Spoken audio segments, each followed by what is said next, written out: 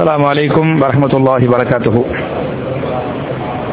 إن الحمد لله اللهم صل على محمد وعلى آل محمد كما صليت على إبراهيم وعلى آل إبراهيم إنك حميد مجيد.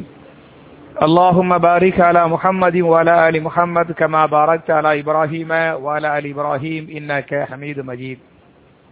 أعوذ بالله من الشيطان الرجيم. بسم الله الرحمن الرحيم.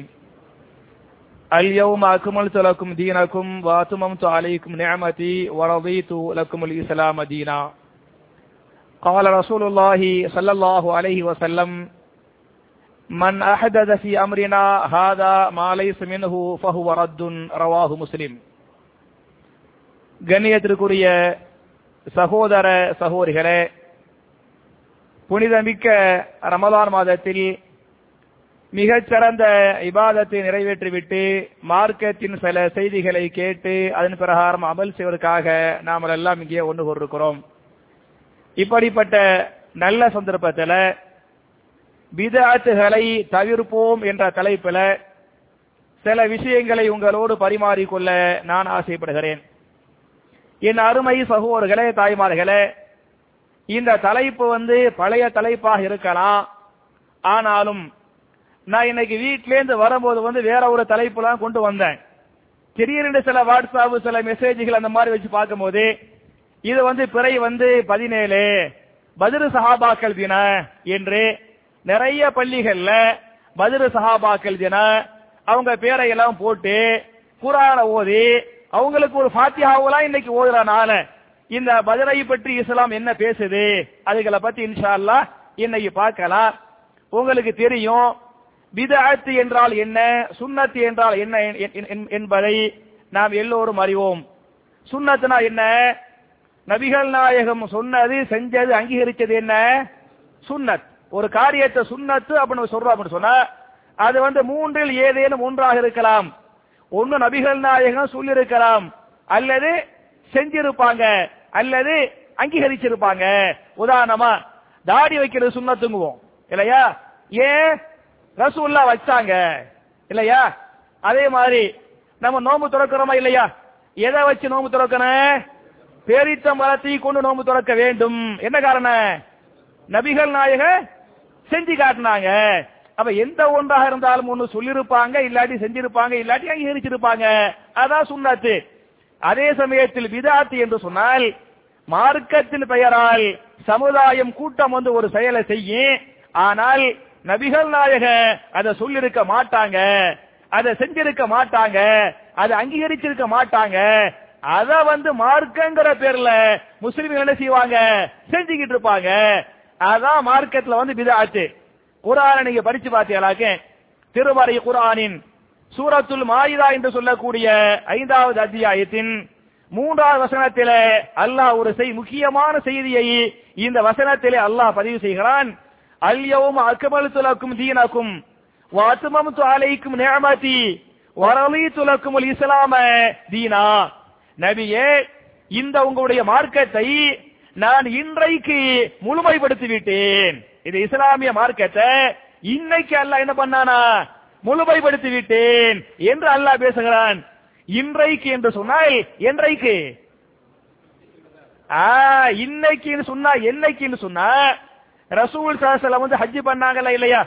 அவங்க ஹிஜ்ரி 10ஆம் ஆண்டு ஹஜ் பண்றாங்க. ஹிஜ்ரி 10வது வருஷத்துல துல் ஹஜ் மாசம் தான் எல்லாரும் ஹஜ் பண்ணுவாங்க. அப்படி பண்றாங்க. துல் ஹஜ் 9ல அரஃபாவுல போய் இருப்பாங்களா இல்லையா? அரஃபாவில் நபிகள் நாயகம் சஹாபாக்கள் எல்லாம் இருக்கிற போது இந்த வசனம் அருளப்படுகிறது. துல் ஹஜ் மாச ஹிஜ்ரி 10வது நாளே அந்த 9வது அரஃபாவுடைய நாள்ல இன்றைக்கு நாம் இந்த மார்க்கத்தை முழுமைப்படுத்தி விட்டோம் என்று அல்லாஹ் பேசுகிறான். அப்ப இன்றைக்கு முழுமை என்று சொன்னால் இன்னைக்கு ஹிஜ்ரி 1438 சரியா? அப்ப 1428 ஆண்டுகளுக்கு முன்னால் 10 மணி இல்லையா?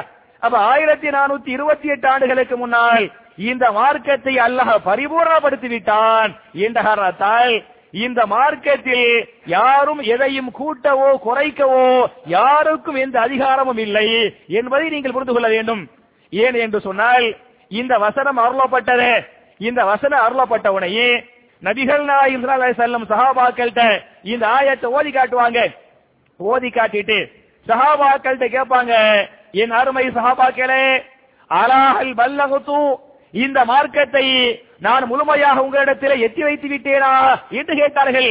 சஹாபாக்கள், பலா யா ரசூலல்லாஹ், நீங்கள் முழுமையாக எத்தி வைத்து விட்டீர்கள் என்று சொல்லுவாங்க. அப்படின்னு சொன்ன உடனே நபிகள் நாயக தன்னுடைய வலது கையை உயர்த்துவாங்க, வானத்தை நோக்கி ஆட்காட்டி வரல, வானத்தை நோக்கி காட்டுவாங்க. வானத்தை நோக்கி காட்டி அல்லாஹு மஷஹத், அல்லாஹு மஷஹத், அல்லாஹு மஷஹத், அல்லாஹ்வே இதற்கு நீயே சாட்சி, நீயே சாட்சி என்று யார சாட்சி ஆக்குனாங்க? அல்லாஹ்வை சாட்சி ஆக்கிட்டாங்க என்று சொன்னால், அப்ப 1428 ஆண்டுகளுக்கு முன்னாலேயே இந்த மார்க்கத்தை அல்லாஹ் பரிபூர்ணப்படுத்தி விட்டான் என்பதற்கு இந்த ஆயத்து அழகான ஆதாரம். மட்டுமில்லாம இமாம் புகாரி தங்களுடைய சஹீஹுல் புகாரியில ஒரு வரலாறு பதிவு பண்றாங்க. அதாவது பெரிய ஒரு சஹாபி உமர் பின் கத்தாப் ரலியல்லாஹு அன்ஹு, அவங்கள்ட்ட யூதர்கள் கேட்பாங்க, குர்ஆன்ல ஒரு ஆயத்து இருக்குது, எந்த ஆயத்து? இந்த ஆயத்தை ஓதி காட்டி, இந்த மாதிரி இன்றைக்கு மார்க்கத்தை நாம் முழுமைப்படுத்தி விட்டோம் என்று குர்ஆனில் ஒரு வசனம் இருக்கிறது. இது போன்ற வசனம் எங்கள் வேதத்தில் அருளப்பட்டிருந்தால் வசனம் அருளப்பட்ட அந்த நாளை நாங்கள் பெருநாளாக கொண்டாடுவோமே என்று யார் சொன்னது? யூதர்கள் உமர் பின் கத்தாப் வந்து சொல்லுவாங்க. அப்ப உமர் பின் கத்தாப் ரலியல்லாஹு அன்ஹு யூதர்கள்ட்ட சொல்லுவாங்க, நாங்களும் அந்த நாளை பெருநாளா தான் கொண்டாடுறோம். என்ன கிடைச்சிருச்சு? ஹிஜ்ரி 10 துல்ஹஜ் 9 அரபாவில் இறங்கியது. அரபா என்பது ஹாஜிகளுக்குரிய பெருநாள். சரியா? ஹாஜிகள் பெருநாள் தொழுகை தொழுவாங்களா? ஹாஜிகள் அந்த பெருநாள் தொழுகை தொழுவாங்களா? தொழுவ மாட்டாங்க, தொழுகை இல்ல. சரியா? அப்ப நார்மல் மக்களுக்கு தான் பெருநாள் தொழுகையை தவிர ஹாஜிகளுக்கு அந்த ஹஜ் பெருநாள் தொழுகை என்ன இல்ல, கிடையாது. எனவே இந்த வசனம் அருளப்பட்டதை ஹாஜிகள் பெருநாளா கொண்டாடுறாங்க என்று உமர் பின் கத்தாப் ரலியல்லாஹு அன்ஹு அந்த யூதர்களுக்கு சொன்ன செய்தியை இமாம் புகாரி பதிவு பண்ணிருக்கிறாங்க. அப்ப யூதர்களே, இந்த மாதிரி ஒரு ஆயத்து நம்ம வேதத்தில் இல்லையே என்று ஆதங்கப்பட்ட ஒரு வசனம் என்பதை நீங்கள் புரிந்து கொள்ள வேண்டும் என்பது மாத்திரமல்லாமல் நபிகள் நாயகம் தெளிவா சொல்லிருக்கிறாங்க, மன் அஹதத ஃபீ அம்ரினா ஹாதா மா லைஸ மின்ஹு ஃபஹுவ ரத்துன். இந்த மார்க்கத்திலே என்னுடைய அனுமதி இல்லாமல், என்னுடைய உத்தரவு இல்லாமல் மார்க்கம் என்ற பெயரால் நீங்கள் ஒரு காரியத்தை செய்தால் அது அல்லாஹ்வால் அங்கீகரிக்கப்படாது, அது ரத்து செய்யப்பட்டு நிராகரிக்கப்பட்டுவிடும் என்று சொன்ன செய்தியை இமாம் முஸ்லிம் பதிவு பண்ணிருக்கிறாங்க. மட்டுமில்லாம ரசூலுல்லாஹி ஸல்லல்லாஹு அலைஹி வஸல்லம் ஒவ்வொரு குத்பாவுலயே ஒரு ஹதீஸ் சஹாபாக்களுக்கு ஞாபகம் ஊட்டுவாங்க. என்ன ஹதீஸ் என்று சொன்னால், ஃபஇன்ன கைரல் ஹதீஸி கிதாபுல்லாஹ், வார்த்தைகள் சிறந்தது யாருடைய வார்த்தை? அல்லாஹ்வுடைய வார்த்தை. கிதாபுல்லாஹ், திருமறை குர்ஆன் தான் எல்லாருடைய வார்த்தையை விட அல்லாஹ்வுடைய வார்த்தை தான் சிறந்தது என்று சொல்லிவிட்டு, வகைரல் ஹதி ஹதி முஹம்மதின் ஸல்லல்லாஹு அலைஹி வஸல்லம், வழிகளில் சிறந்தது யார் காட்டிய வழி? நபிகள் நாயகம் காட்டிய வழி என்று சொல்லிவிட்டு, வஷர்ரல் உமூரி முஹதஸாத்துஹா, நீங்கள் செய்யக்கூடிய காரியங்களில் கெட்ட காரியம் எது என்று சொன்னால், மார்க்கத்தில் இல்லாததை புதிதாக உருவாக்குவது, உருவாக்கப்பட்ட காரியங்களை செய்வதுதான் நீங்கள் செய்யக்கூடிய செயல்களில் மிக மோசமான கெட்ட செயலாக இருக்கிறது என்று சொல்லிவிட்டு, அது மாத்திரமல்ல, வஷர்ரல் உமூரி முஹதஸாத்துஹா குல்ல முஹதஸத்தின் பிதா, புதிதாக உருவாக்கப்பட்ட அனைத்து காரியங்களும் பிதஅத்துகள், குல்லு பிதஅத்தின் வலாலா, எல்லா பிதஅத்துகளும் வழிகேடுகளே, குல்லு வலாலத்தின் பின்னார், எல்லா வழிகேடும் எங்கே தள்ளிவிடும்? நரகத்திலே தள்ளிவிடும் என்று நபிகள் நாயகம் சொல்ல ஒவ்வொரு குத்பாவுலயே சஹாபாக்களுக்கு ஞாபகம் ஊட்டுவாங்க என்று சொன்னால், அப்ப சுன்னத்தை நாம் செய்ய வேண்டுமே தவிர எதை பண்ணக்கூடாது? பிதஅத்துகளை பண்ணக்கூடாது என்பதற்கு இந்த ஆயத்துகள் எல்லாம் தெளிவான சான்று. மட்டுமில்லாம நமக்கு உண்மையிலேயே அல்லாஹ் மேல அன்பு இருக்குது, ரசூலுல்லாஹ் மேல அன்பு இருக்குது, சஹாபாக்கள் மேல அன்பு இருக்குது என்று சொன்னால் நம்ம என்ன செய்யணும் தெரியுமா?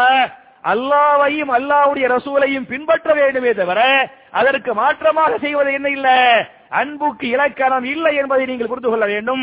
திருமறை குர்ஆன்ல சூரா ஆல இம்ரான் என்று சொல்லக்கூடிய 3வது அத்தியாயத்தின் 31வது வசனத்திலே அல்லாஹ் பேசுகிறான், குல் இன் குன்தும் துஹிப்பூனல்லாஹ ஃபத்தபிஊனி யுஹிப்புகுமுல்லாஹ்.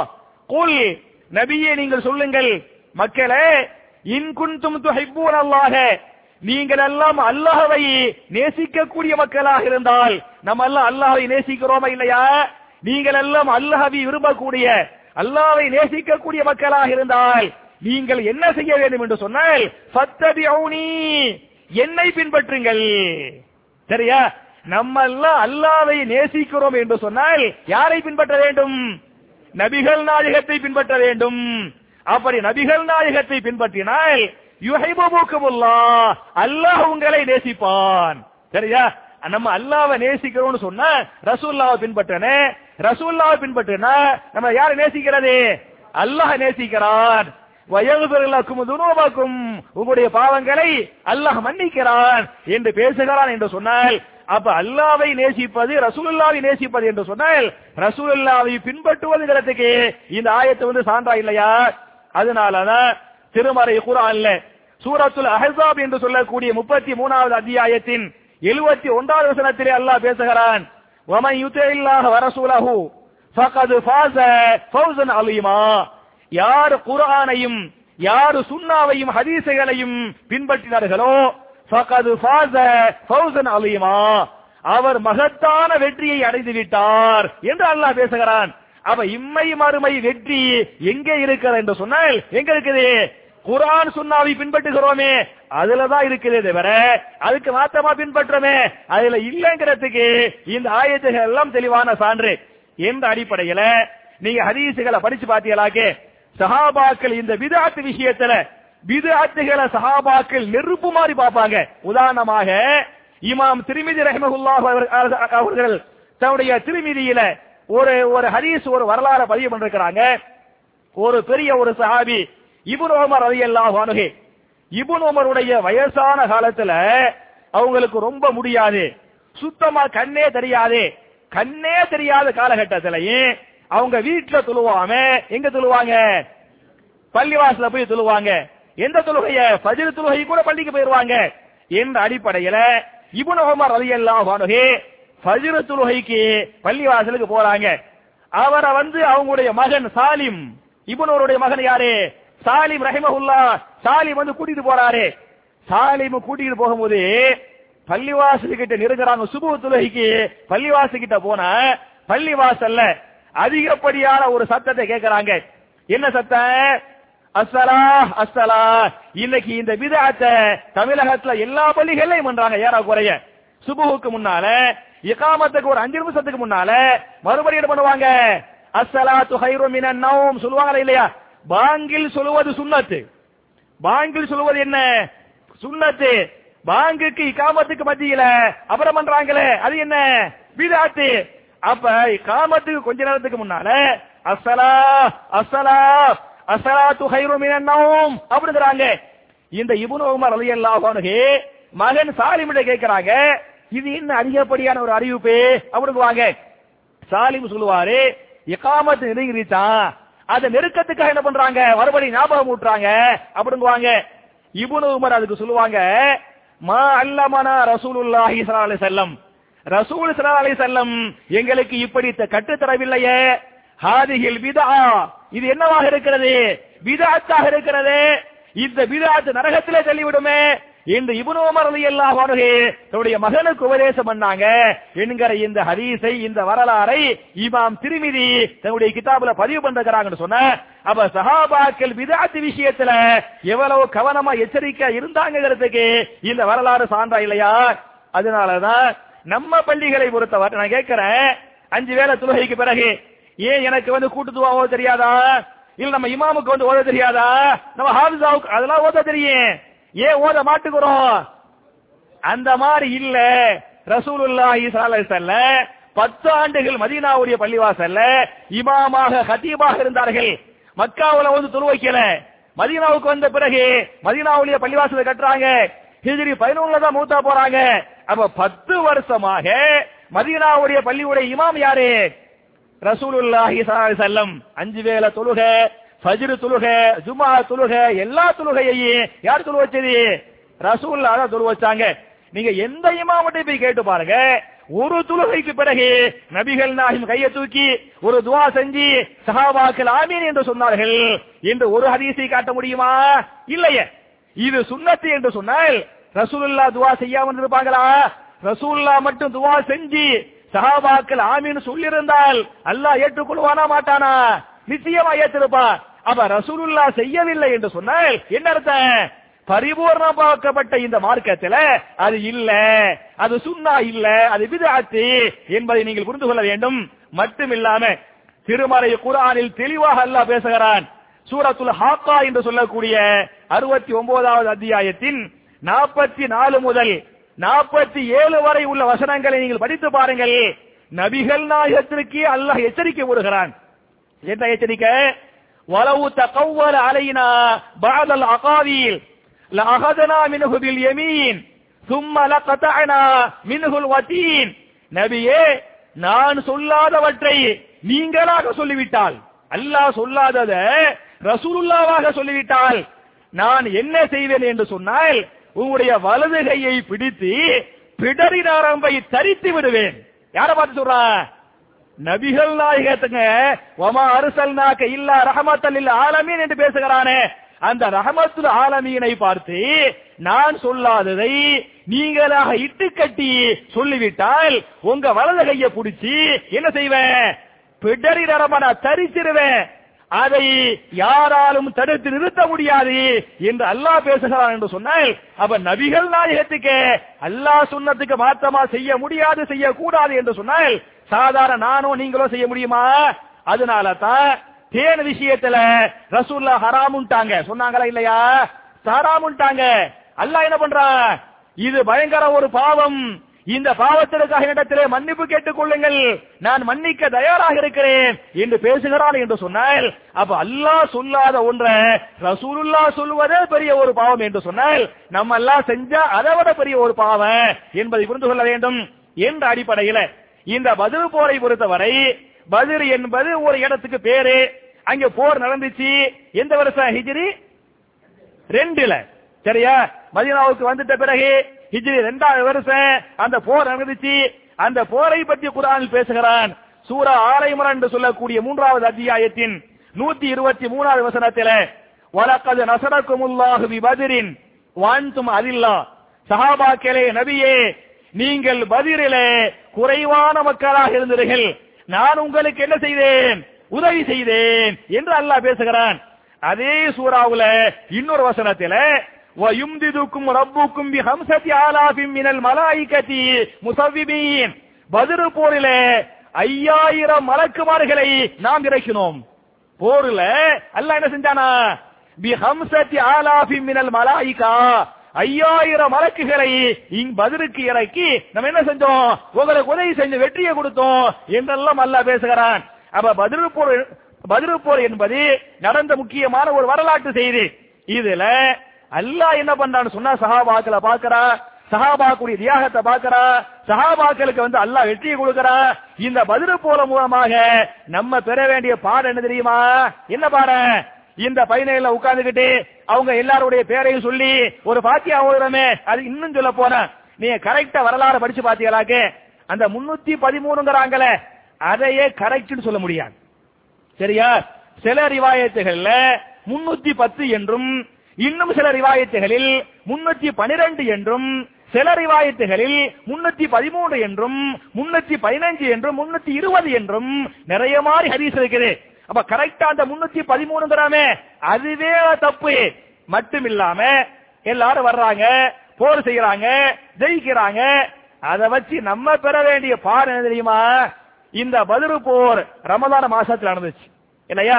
அதனால நம்ம என்ன செய்யணும் அப்படின்னு சொன்னா, எப்படி ரசூலுல்லாஹ் சஹாபாக்கள் மார்க்கத்திற்காக தியாகம் பண்ணாங்களோ அது மாதிரி நானும் மார்க்கத்துக்காக தியாகம் பண்ணுவேன். நம்ம எல்லாம் ரமலான் மாசம் வந்துட்டாலே, அதாவது ஃபஜ்ர் தொழுகை முடிச்சதமாக்க செல்போன் சுவிட்ச் ஆஃப் பண்ணிடுவோம் இல்லையா? சைலண்ட்ல போட்டுருவோம். போட்டு என்ன செய்வோம்? நல்லா தூங்குவோம். இதுதான் நம்ம சுன்னத்து. ஆனா ரசூலுல்லாஹ் சஹாபாக்களை பொறுத்தவரை பத்ர் போர், அதாவது ரமலான் மாசத்திலேயே போருக்கு போனாங்க. இன்னும் சொல்ல போன அந்த பத்ர் போர் பண்ணாங்கல்ல அந்த வருஷம் ரமலான் மாசம், அதுக்கு முந்தி ரமலான் மாசத்துல ரசூலுல்லாஹ் சஹாபாக்களும் வைக்கல, அதுக்கு முந்தி ரமலான் மாசத்துல நோன்பு வைக்கல. அதுக்கு முந்தைய ரமலான் மாசத்துல நோன்பு வைக்கல. ஏன் வைக்கல? அல்லாஹ் கடமையே ஆக்கல. சரியா? மக்காவுடைய 13 வருஷமா அல்லாஹ் என்ன செய்யல? நோம்ப கடமையாக்கல. ஹிஜ்ராவுக்கு வந்தாக்கல முதல் வருஷம் அல்லாஹ் என்ன செய்யல? நோம்ப கடமையாக்கல. ஹிஜ்ரி 2ல தான் நோம்பையே அல்லாஹ் கடமையாக்கினான். அப்ப முதல் வருஷம் நோன்பு வைக்கிறாங்க. எப்படி கஷ்டமா இருக்கு யோசிச்சு பாருங்க. அவங்க வாழ்க்கையிலேயே முதல் வருஷம் நோன்பு வைக்கிறாங்க. அந்த முதல் வருஷம் நோன்புல என்ன பண்றாங்க? போருக்கு போறாங்க என்று சொன்னால், அப்ப நபிகள் நாயகம் சஹாபாக்கள் மார்க்கத்திற்காக, மார்க்கத்தை வளர்ச்சி மேலோங்க செய்வதற்காக எப்படி பாடுபட்டாங்களோ அப்படி நானும் பாடுபடுவேன் என்று சபதம் ஏற்றுக்கொள்ள வேண்டுமே தவிர ஃபாத்திஹா ஓதுவது என்ன இல்ல, இது தரக்கூடிய பாடம் இல்ல என்பதை புரிந்து கொள்ள வேண்டும் என்பது மாத்திரமல்லாமல், என் அருமை சகோதரர்களே, தாய்மார்களே, சஹாபாக்கள் வீரமிக்க சஹாபாக்களாக இருந்தாங்க. யாரும் கோழைகளாக இருக்கவில்லை. அல்லாஹ்வுடைய எதிரிகளுக்கு யாரும் அஞ்சல என்று வீரத்தை நாம் பாடமாக எடுக்கணும். உதாரணமாக அபூஜஹில் மிகப்பெரிய ஒரு வீரன், மக்காவுடைய காபிராக தலைவனாக இருந்தவன், பெரிய ஒரு வீரன்.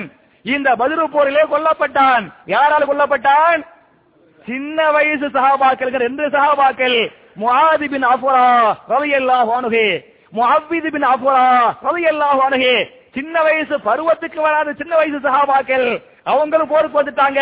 அவங்களே சொல்லுவாங்க, எங்க நோக்க லட்சியம் என்னன்னு சொன்ன, மத்தவங்களை கொலை பண்றதுலாம் கிடையாது. யாரு கொலை பண்ணனே? அபூஜஹில். அவன் தான் வீரன், அவன் தான் தலைவனே, அவனை நாங்க தான் கொலை செய்ய, அண்ணன் தம்பி. சரியா? அப்படி முடிவு பண்ணிட்டாங்க. அவங்க அதுக்கு முன்னால அபூஜஹிலை தெளிவா பார்த்ததே இல்ல. போருக்கு வந்துட்டாங்க. போர் உச்சகட்டமா நடக்குது. யார் அபூஜஹில் தெரியல. அப்ப அந்த 2 பேரு பக்கத்துல ஒரு சஹாபிய பாக்குறாங்க, அப்துல் ரஹ்மான் பின் அவுஃப் ரலியல்லாஹு அன்ஹு. அவங்கள்ட்ட கேட்பாங்க, யா அம்மி அரினி அபூஜஹில், எங்களுக்கு யாரை காட்டுங்கள்? அபூஜஹிலை காட்டுங்கள் அப்படிங்குவாங்க. போருடைய உச்சத்துல அபூஜஹில் தெரியாது, கொஞ்சம் வெயிட் பண்ணுங்க, அபூஜஹில் வருவா தெரியும், நான் உங்களுக்கு காட்டுவேன் அப்படின்ட்டாங்க. அப்புறம் கொஞ்ச நேரத்துல வந்து அபூஜஹில் தென்படுறான். இவன் தான் அபூஜஹில் அப்படின்னு யார் காட்டுறது? அப்துல் ரஹ்மான் பின் அவுஃப் காட்டுறாரு. அவங்க காட்ட உடைய அந்த 2 வயசு, அந்த 2 சின்ன வயசு சஹாபாக்கள் பாஞ்சி போறாங்க. பாஞ்சி போய் சரமாரி என்ன பண்றாங்க? அபூஜஹில யாருமே நெருங்க முடியாத ஒரு மாவீரன். அந்த மாவீரனை முஆத் பின் அஃபரா ரலியல்லாஹு அன்ஹு, முஅவ்வித் பின் அஃபரா ரலியல்லாஹு அன்ஹு என்ன பண்றாங்க? வெட்டி சாய்க்கிறாங்க. வெட்டி சாய்ச்சிட்டு ரத்தம் கொட்டுது, துடிச்சுக்கிட்டு இருப்பான். ஓடி வருவாங்க 2 சஹாபாக்களே. ஓடி ரசூலுல்லாஹ்ட்ட வந்து, யா ரசூலல்லாஹ், அபூஜஹிலை நாங்க கொலை பண்ணிட்டோம், அபூஜஹிலை கொலை பண்ணிட்டோம் அப்படிங்குவாங்க. அப்ப கூட சின்ன பையங்கிற 2 பேரு, அவங்க 2 பேருக்குள்ளேயே சண்டை வந்துடும். இவர் நான் தான் நாங்குவாரு, அவர் என்ன நான் தான் நாங்குவாரு. சரி, சின்ன வயசு தானே அந்த மாதிரி. அப்ப ரசூலுல்லாஹ் சொல்லுவாங்க, 2 பேருடைய வாளையும் காட்டுங்க வாங்குவாங்க. 2 பேரும் வாளையும் காட்டுவாங்க. 2 பேரும் வாள்ல இருந்து ரத்தம் சொட்டு. அத ரசூலுல்லாஹ் பாப்பாங்க. பார்த்துட்டு சொல்லுவாங்க, இது அபூஜஹில் ரத்தமாக இருக்கிறது. 2 பேருடைய வாள்ல இருந்து ரத்தம் வருது, இது யாருடைய ரத்தம்? அபூஜஹிலுடைய ரத்தம். நீங்க 2 பேருமே அபூஜஹிலை கொலை பண்றீங்க என்று சொன்னாங்க. இந்த ஹதீஸ இமாம் முஸ்லிம் போன்ற முஹத்திதுகள் தன்னுடைய கிதாபுல பதிவு பண்றாங்கன்னு சொன்னா, அப்ப பத்ரு போர் மூலமாக உட்கார்ந்து ஃபாத்திஹா ஓதுறமே அது இல்ல, மார்க்கத்திற்காக உழைக்கணும் போராடணுங்கிறதுக்கு இது வரலாறா இல்லையா? மட்டுமில்லாம பத்ரு போர் மூலமாக நான் பெருமை அடிக்க மாட்டேன், பெருமைக்கு முற்றுப்புள்ளி வைப்பேன் சபதம் ஏத்துக்கிறனே. ஏன் தெரியுமா? இந்த 2 பேரும் வெட்டினாங்களே, அவன் அபூஜஹில் துடிச்சுக்கிட்டு இருப்பானே தவிர உயிர் போகாது. சரியா? உயிர் போகாம என்ன செய்வான்? துடிச்சுக்கிட்டு இருப்பான். அப்ப என்ன பண்ணுவாங்கன்னா, ஒரு சஹாபி அப்துல்லா பின் மஸ்ஊத் ரலியல்லாஹு அன்ஹு, அவங்க போய் என்ன செய்வாங்கன்னு சொன்னா, அபூஜஹில் மேல உட்கார்ந்து கழுத்தை முழுசா அறுத்து என்ன பண்ணுவாங்க? துடிச்சுக்கிடுச்சு. அப்புறம் எந்திரிச்சு வந்துட கூடாது. சரியா? முழுசா முடிக்கணுமே அப்படின்னு அவனை முழுசா முடிக்கிறது யாரு? இப்னு மஸ்ஊத், அப்துல்லா பின் மஸ்ஊத் ரலியல்லாஹு அன்ஹு போய் முழுசா அறுக்க போவாங்க. அப்ப அந்த உயிருக்கு போராடுகிறானே, இரத்த வெள்ளத்துல மிதக்கிறானே அபூஜஹிலே, அந்த அபூஜஹில் இப்னு மஸ்ஊத் சொல்லுவான், அப்துல்லாவே, என் கழுத்தை வெட்டும் போது மேற்கழுத்துல வெட்டிடாத, கீழ்கழுத்துல வெட்டு. சரியா? ஏன் கீழ்கழுத்துல வெட்டு? வெட்டிய பிறகு தலைகள்லாம் வைப்பாங்களா இல்லையா? தலைகளை எல்லாம் வைக்கும் போது ஏன் தலை மட்டும் ஒசரமா இருக்கணும். சரியா? கீழ்கழுத்துல வெட்டா தலை என்ன செஞ்சிரு? குட்டையா போயிரு அப்படின்னு அவன் சொன்னா, கடைசி ஆசைய இப்னு மஸ்ஊத் என்ன பண்ண நிறைவேற்றி வச்சாங்க என்கிற இந்த ஹதீஸை இமாம் புகாரி பதிவு பண்றாங்கன்னு சொன்னா அவை அருமை சகோதரர்களே அது மாதிரி வீரமிக்க மக்களாக நாம் மாற வேண்டுமே தவிர கோழைகளாக இருக்க கூடாது இல்லையா? அதுதான் பாடமே தவிர உட்கார்ந்து ஃபாத்தியா ஓதுறமே அது என்ன இல்ல, பாடம் இல்ல என்பதை புரிந்து கொள்ள வேண்டும். அதே மாதிரி நீங்க பாத்தீங்கன்னாக்க என் அருமை சகோதரர்களே பத்ர் போர்ல எந்தெந்த சஹாபாக்கள் எல்லாம் கலந்துகிட்டாங்களோ அவர்கள் எல்லோரும் அல்லாஹ்வால் மன்னிக்கப்பட்டவர்கள். அல்லாஹ் அப்பவே சொல்லிட்டான், யாரெல்லாம் பத்ர் போர்ல கலந்துகிட்டாங்களோ எல்லோரும் அல்லாஹ்வால் மன்னிக்கப்பட்டவர்கள், அவர்கள் நாடியதை செய்து கொள்ளட்டும். சரியா? சொர்க்கத்தில் அவர்கள் எல்லாம் பறவ மாதிரி பறப்பாங்க. அப்பெல்லாம் பக்காவான ஹதீஸ் வருது. அதனால அவங்களுக்கு நம்ம ஒரு ஃபாத்திஹா ஓதுறோமே அதெல்லாம் அவங்களுக்கு தேவையே கிடையாது. பத்ர் போர் சஹாபாக்களை பத்தி நான் ஒரே ஒரு வரலாறை மட்டும் சொல்லி முடிச்சிடுறேன். ரசூல் ஸல்லல்லாஹு அலைஹி வஸல்லம் என்ன பண்றாங்கன்னு சொன்னா ஹிஜ்ரி 8வது வருஷம் மக்காவை போய் கைப்பற்றணும் முடிவு பண்றாங்க. சரியா?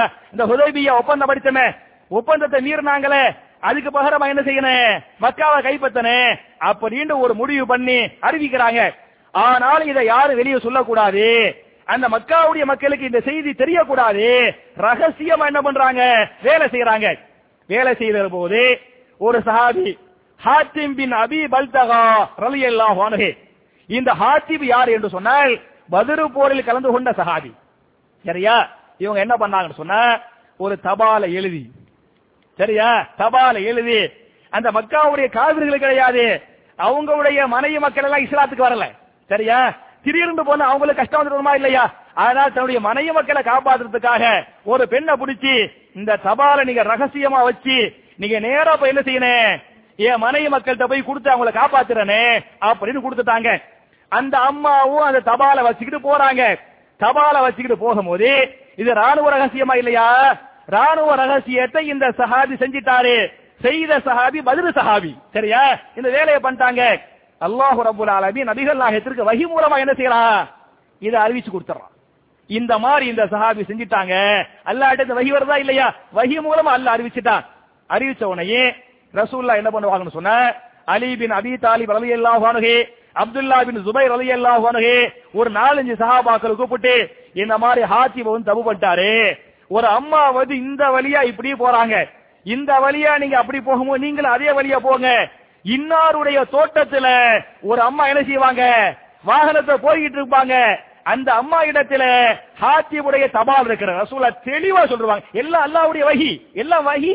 அந்த வஹி மூலமாக இப்படி போங்க, இந்த வழியில போங்க, இவர தோட்டத்துல ஒரு அம்மா இருப்பாங்க, அவங்கள்ட்ட ஹாத்திபுடைய தபால் இருக்கு, தபாலை வாங்கிருங்க, அந்த அம்மா என்ன செய்யுங்க கைது பண்ணி கொண்டு வந்து நிப்பாட்டிருங்க அப்படின்னு சொல்லிடுவாங்க. சஹாபாக்கெல்லாம் போவாங்க. அதே மாதிரி அந்த தோட்டத்துல அந்த அம்மாவை பாப்பாங்க, அலி தான் பேசுவாங்க, இங்கே அந்த ஹாத்திப் கொடுத்தால தபாலு எங்கன்னு கேட்பாங்க. அந்த அம்மா ஹாத்திபா தபாலா அப்படின்னா என்னங்குவாங்க. சரியா? இந்த பாருங்க ரசூலுல்லாஹே சொல்லிட்டாங்க, ரசூலுல்லாஹ் அவங்க நாக்கு இல்ல அல்லாஹ்வுடைய பேசிட்டாங்க அப்படிங்குவாங்க. கடைசியில அந்த அம்மா இல்ல இல்லன்னு உனையுமே ஒரு கட்டத்துக்கு மேல அலி கேட்பாங்க, நீங்களே தர்றியலா நாங்களே எடுத்துக்கிட்டுமா? சரியா? அப்படிங்குவாங்க. அப்படின்னு சொன்ன உடனே அந்த அம்மா என்ன செஞ்சாங்கன்னு சொன்னா தலை முடிக்குள்ள மறைச்சு வச்சிருந்தாங்க. தபால் எங்க இருக்குது, தலை முடிக்குள்ள கூந்தலுக்குள்ள மறைச்சு வச்சிருந்தாங்க. எடுத்து கொடுக்கறாங்க. அந்த தபாலோடு அந்த அம்மா என்ன செய்யறாங்க கைது பண்ணி கொண்டு வர்றாங்க. ரசூலுல்லாஹ்ட்ட நிப்பாட்டுறாங்க.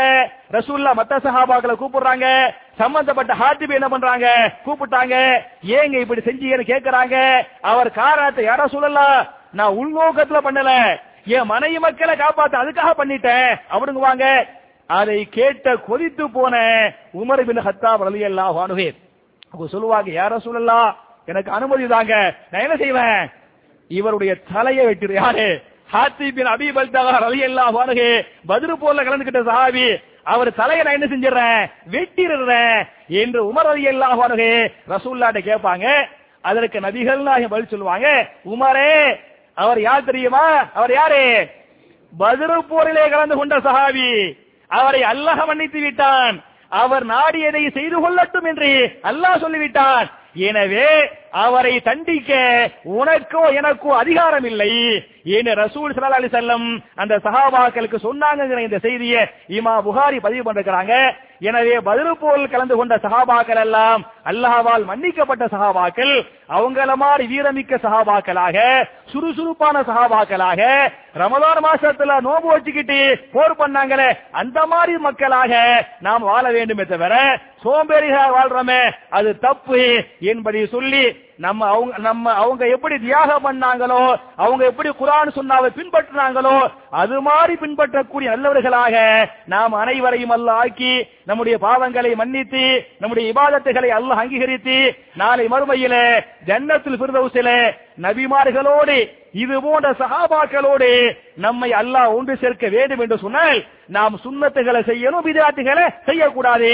எனவே சுன்னத்துகளை செய்யக்கூடிய, பித்அத்துகளை மறுக்கக்கூடியவர்களாக அல்லாஹ் நம்மை ஆக்கி நபிமார்களோடு சஹாபாக்களோடு இது போன்று நாம் அனைவரையும் அல்லாஹ் ஒன்று சேர்த்து வைப்பானாக என்கிற துஆவோடு முடிக்கிறேன். ரப்பனா ஆத்தினா ஃபித் துன்யா ஹஸனத்தன் வ ஃபில் ஆখিরাতি ஹஸனா வ கினா அஸாபன் நார் வ ஆகிரு தஅவானா அனில் ஹம்துலில்லாஹி ரப்பில் ஆலமீன்.